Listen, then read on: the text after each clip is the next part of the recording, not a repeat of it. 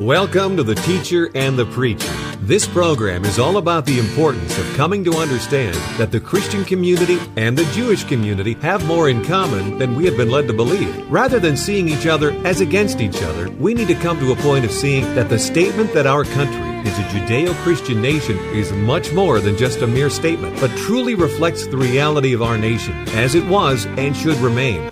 Every week there will be an interesting dialogue about the issues that have divided Jews and Christians and how we can move in bridging the gaps and see that by talking about the issues, we can better move in the direction of having more unity. Unity that will heal and help bring together a nation that is under attack by the forces of atheism, secularism, and a breakdown of family values. Join us now for a discussion between the teacher and the preacher. Welcome to The Teacher and the Preacher. Thanks for joining us this week. I'm the preacher, Dave Magera. And I'm the teacher, Hal Berman. And we're continuing in our series on the book of Judges. Last week, if you tuned in, and if you didn't, you can go to our website, www.theteacherandthepreacher.com, and hear the archive broadcast.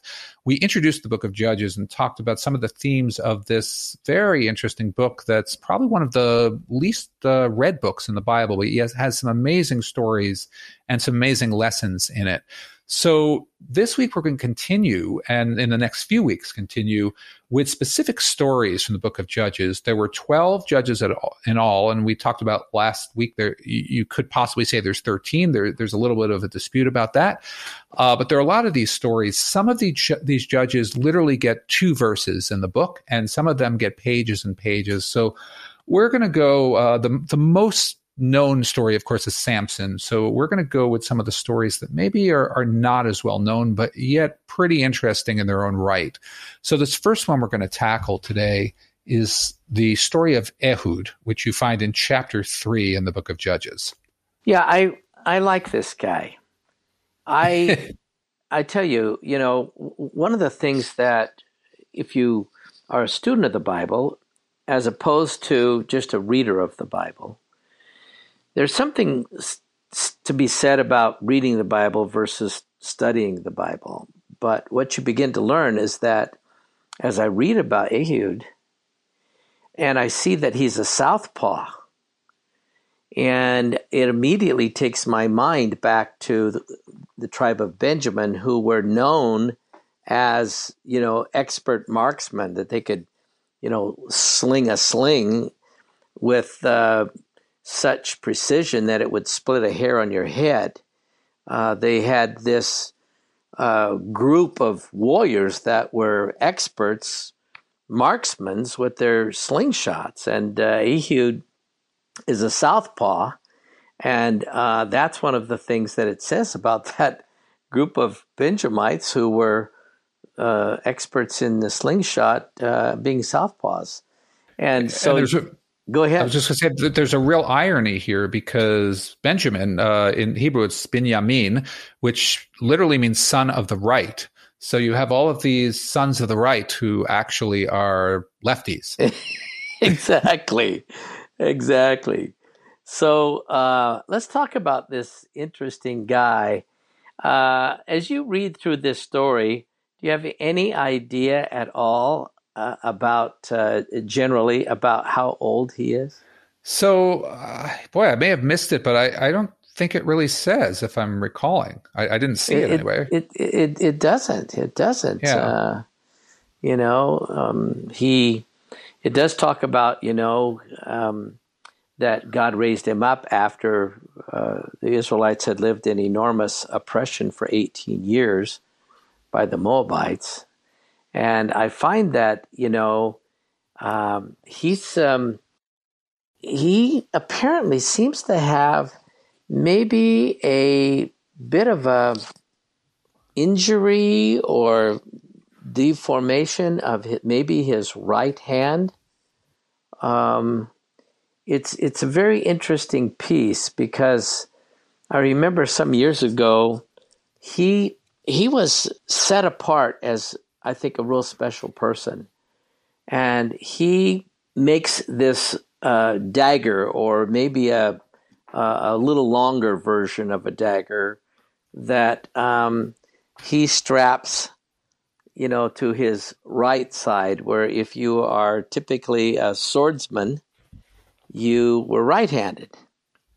And so he straps this homemade, personal made, uniquely made weapon on his right side, and he becomes an expert at wielding that thing. Yeah, it's interesting that you say about him having a deformity perhaps on his right side, because the Hebrew, the way it says it is very interesting. It's often translated as he was a left-handed man. But what it literally says in Hebrew is he was one whose right hand is constrained or bound up. So it may well mean he didn't really have the use of his right hand. Yeah. So once again, what we talked about last week is that God can use anybody. And he specifically chooses these particular people in the book of Judges, for the whole Bible for that matter, that are basically inadequate. Right. And he makes them more than adequate, which is such a wonderful truth about God. And he can take that which is nothing and make something out of it. Well, and that's also where, here you have toward the beginning of the story, it's telling you that he's left-handed or he's bound up in his right hand. And it seems like this small, inconsequential detail. But in fact, that's the detail that winds up making all the difference in the entire story. Exactly. And each of these situations that we're going to be talking about are just like this in terms of they've got basically an impossible mission. Mission Impossible. This is where Mission Impossible actually is birthed. The Book of Judges by God himself. There's nothing new under the sun. And way before Tom Cruise was playing a key role, here's Ehud. He's this guy who avails himself to let God use him. However I can serve you, that's what I'm going to do. But this is a pretty interesting thing, because he goes up against a formidable foe. They take on about 10,000. Get this, 10,000 Moabite soldiers. Right. And that's no small task. So this young man, I'm just going to call him a young man, knows that, listen, I'm probably never going to be in that exclusive, slingshot unit where those guys are just deadly marksmen. But I think I can still do something effectively with my left hand. And so privately, he's been not only making this particular weapon, but he becomes very skilled in using it. And we meet one of the most interesting characters, and that's the king of the Moabites. Right. And this guy is something to be reckoned with himself. Eglon, right? Eglon, king of Moab. Yeah. So as you read about him, is there anybody that he reminds you of? Oh, there's any number of leaders he reminds me of. From Roman times to the present. They say he was very obese. Obviously, although it doesn't quite say this, obviously very taken of himself and had a lot of yes men around him. Yeah, well, I don't know why, but I always think of Jabba the Hutt. Yeah, that works. Here's this, out of control, obese person, and not only he had two huge areas of weakness. One was he never met a meal he didn't like, right, and the other area of weakness was he loved juicy gossip. Yeah, he loved. Yeah. There wasn't a secret he didn't like. There's some people who think that a secret is something that you tell one person at a time. That's what they think a secret is. And Ehud played into both of these weaknesses of his. And so, listen, to our listeners, if you haven't read this, you need to really open the book and read this story, because it is it's almost beyond belief. But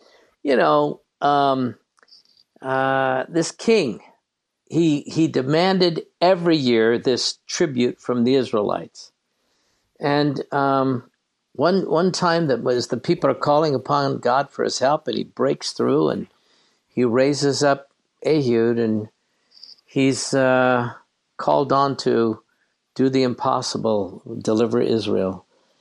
Right. And at this point, Israel served Eglon for 18 years. And it's consistent with the theme of Judges that they did evil in God's eyes, then God sends an oppressor against them. And then once things are going badly, then they cry out to God. Yeah. And I think, once again, there's purpose here that God has. So he selects this Southpaw, and Ehud had made this double-edged weapon, strapped it to his right thigh, where when you're going to basically go through security, get through past the palace guards, they would never guess that you were concealing a weapon on your right side, because people who wielded the sword were right-handed. So they basically are just kind of checking his left thigh or left side, and there's no weapon there, and they don't even bother to check the right side. So he gets through security clearance, doesn't he? Right. And that's really the key to the whole story, because anyone else, of course, would have had the sword where they would have seen it, and it's his weakness that here becomes his strength. That he's bound up in his right hand, so he uses his left hand, and therefore he's able to put the sword where they'll never find it. Well, so if we follow the story, he becomes the person to go and meet the king and pay tribute. And he does that, and then he leaves. But as he and his team are leaving, he basically says, hey, listen, you guys go ahead without me and I'll catch up with you. And he turns and goes back to the palace, right? Right. He sends his people basically out of harm's way. They're like completely out of the way, and then he is basically going to take care of business himself. Yes. So he goes back, and they basically ask him, hey, what are you doing back here? And he says, I have a message for the king, and I can only tell him. Right. He knows exactly what will tickle the king's ear, right? Right, because the king's not going to turn that away. Listen, there's nothing better than juicy gossip over a plate full of Twinkies, right? Or whatever it was they ate at that time. Whatever it was, some baklava.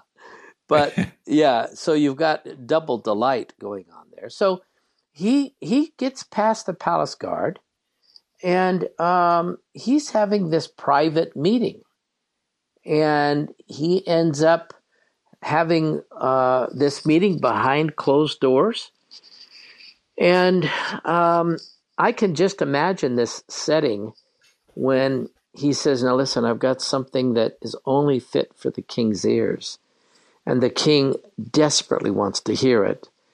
So, Ehud draws closer to the king because he doesn't want this getting outside the door. So he uniquely positions himself, and this overweight guy whose belly is in the way has to lean over a bit, and you can just picture this whole thing.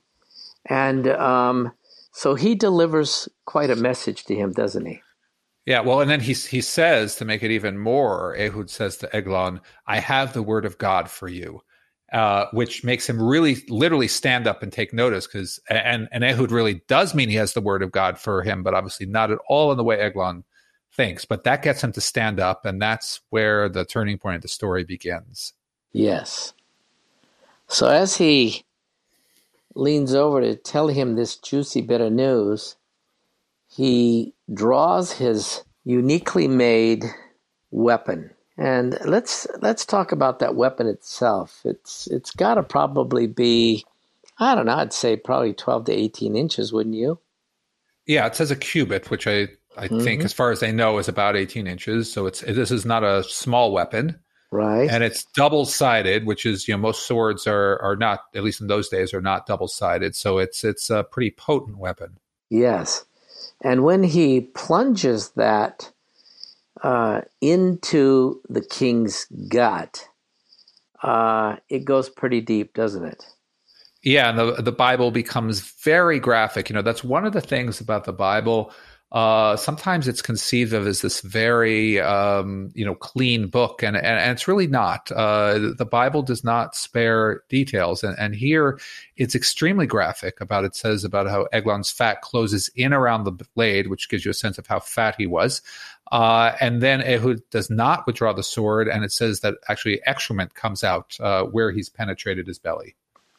So not the most pleasant image. No, not at all. But what's really interesting is, as you read, depending on what version you read, which reminds me, I had a group of pastors together, and I was asking them one day about which version across their years did they find the most important version. And without hesitation, all these guys are seniors now. Without any hesitation, they all said the large print version. Can't argue with that. So anyway, depending on which version you read, it says that after a long period of time, and the king never they never heard anything coming out of the room. This event has now taken place, and Ehud exits stage left and goes out the back way, and they wait and they wait and they wait for the king, and they actually, depending, like I said, on what version you read, it says, well, maybe he is, in a small room relieving himself.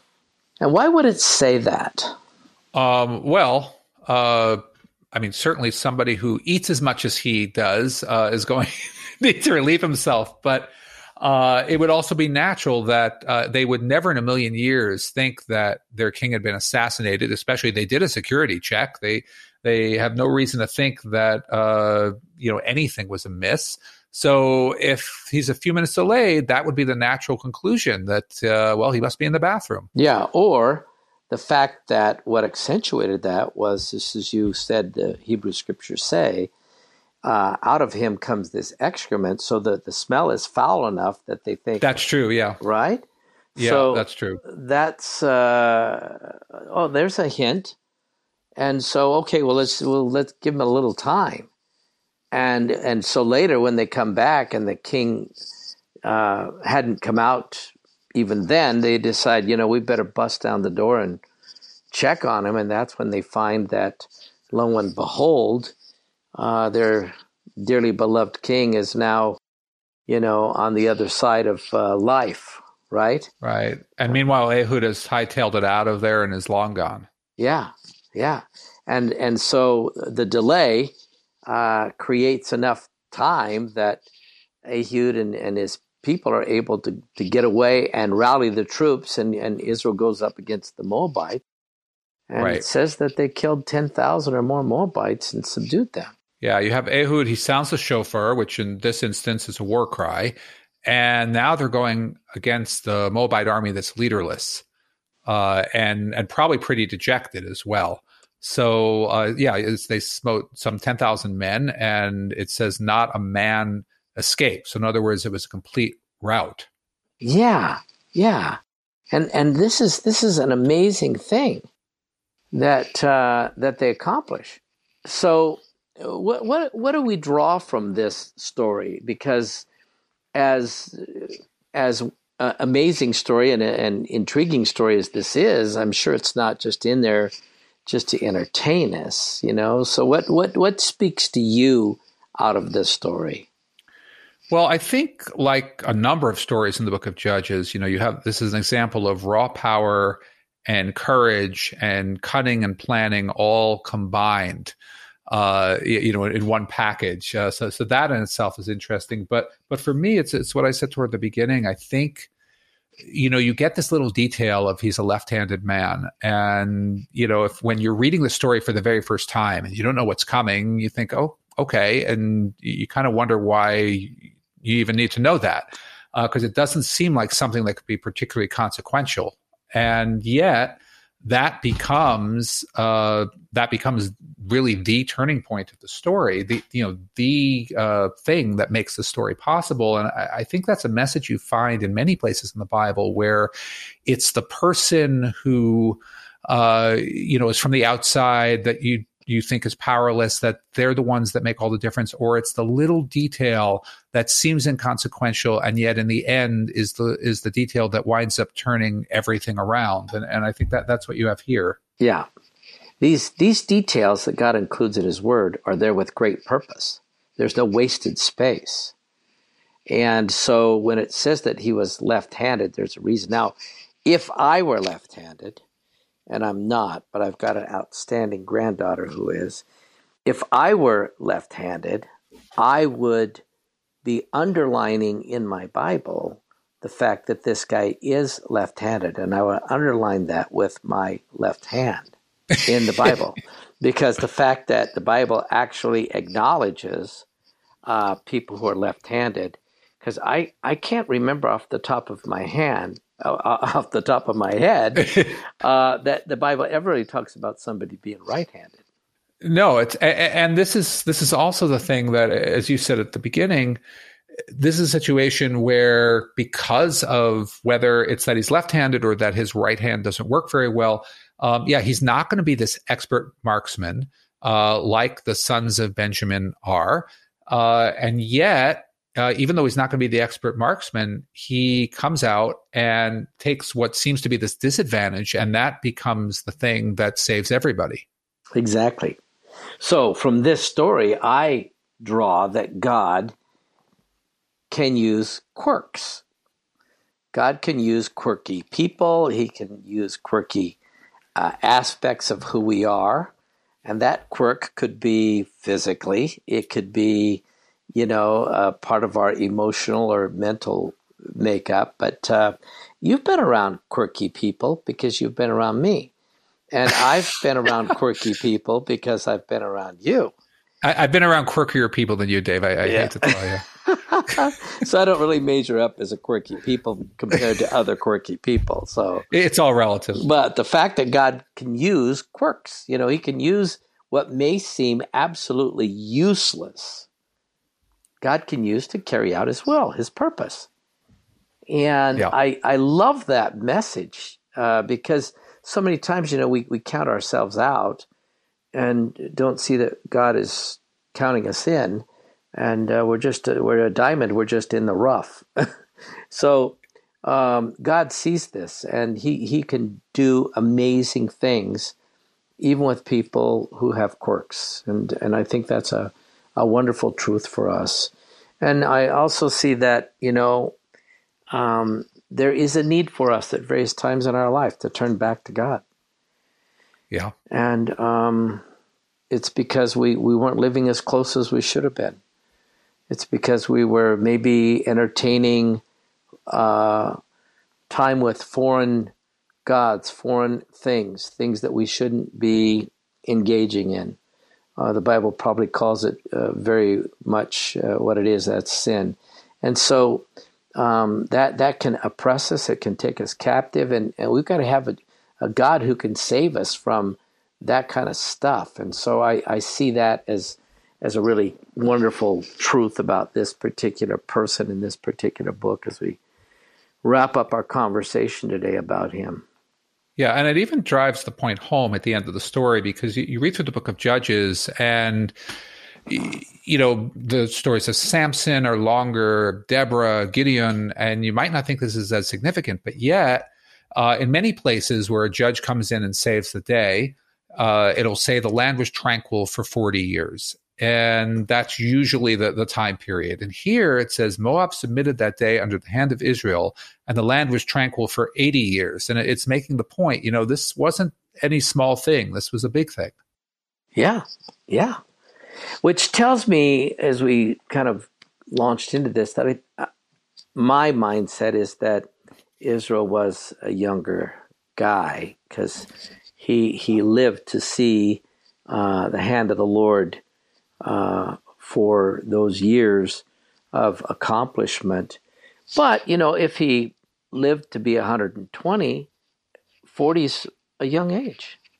Yeah, I'm guessing 30 because it seems like, he had to be old enough to have the respect of a leadership position. He couldn't have been, 15, but yet he was a warrior and he went out and wielded the sword. And I'm guessing 30-ish.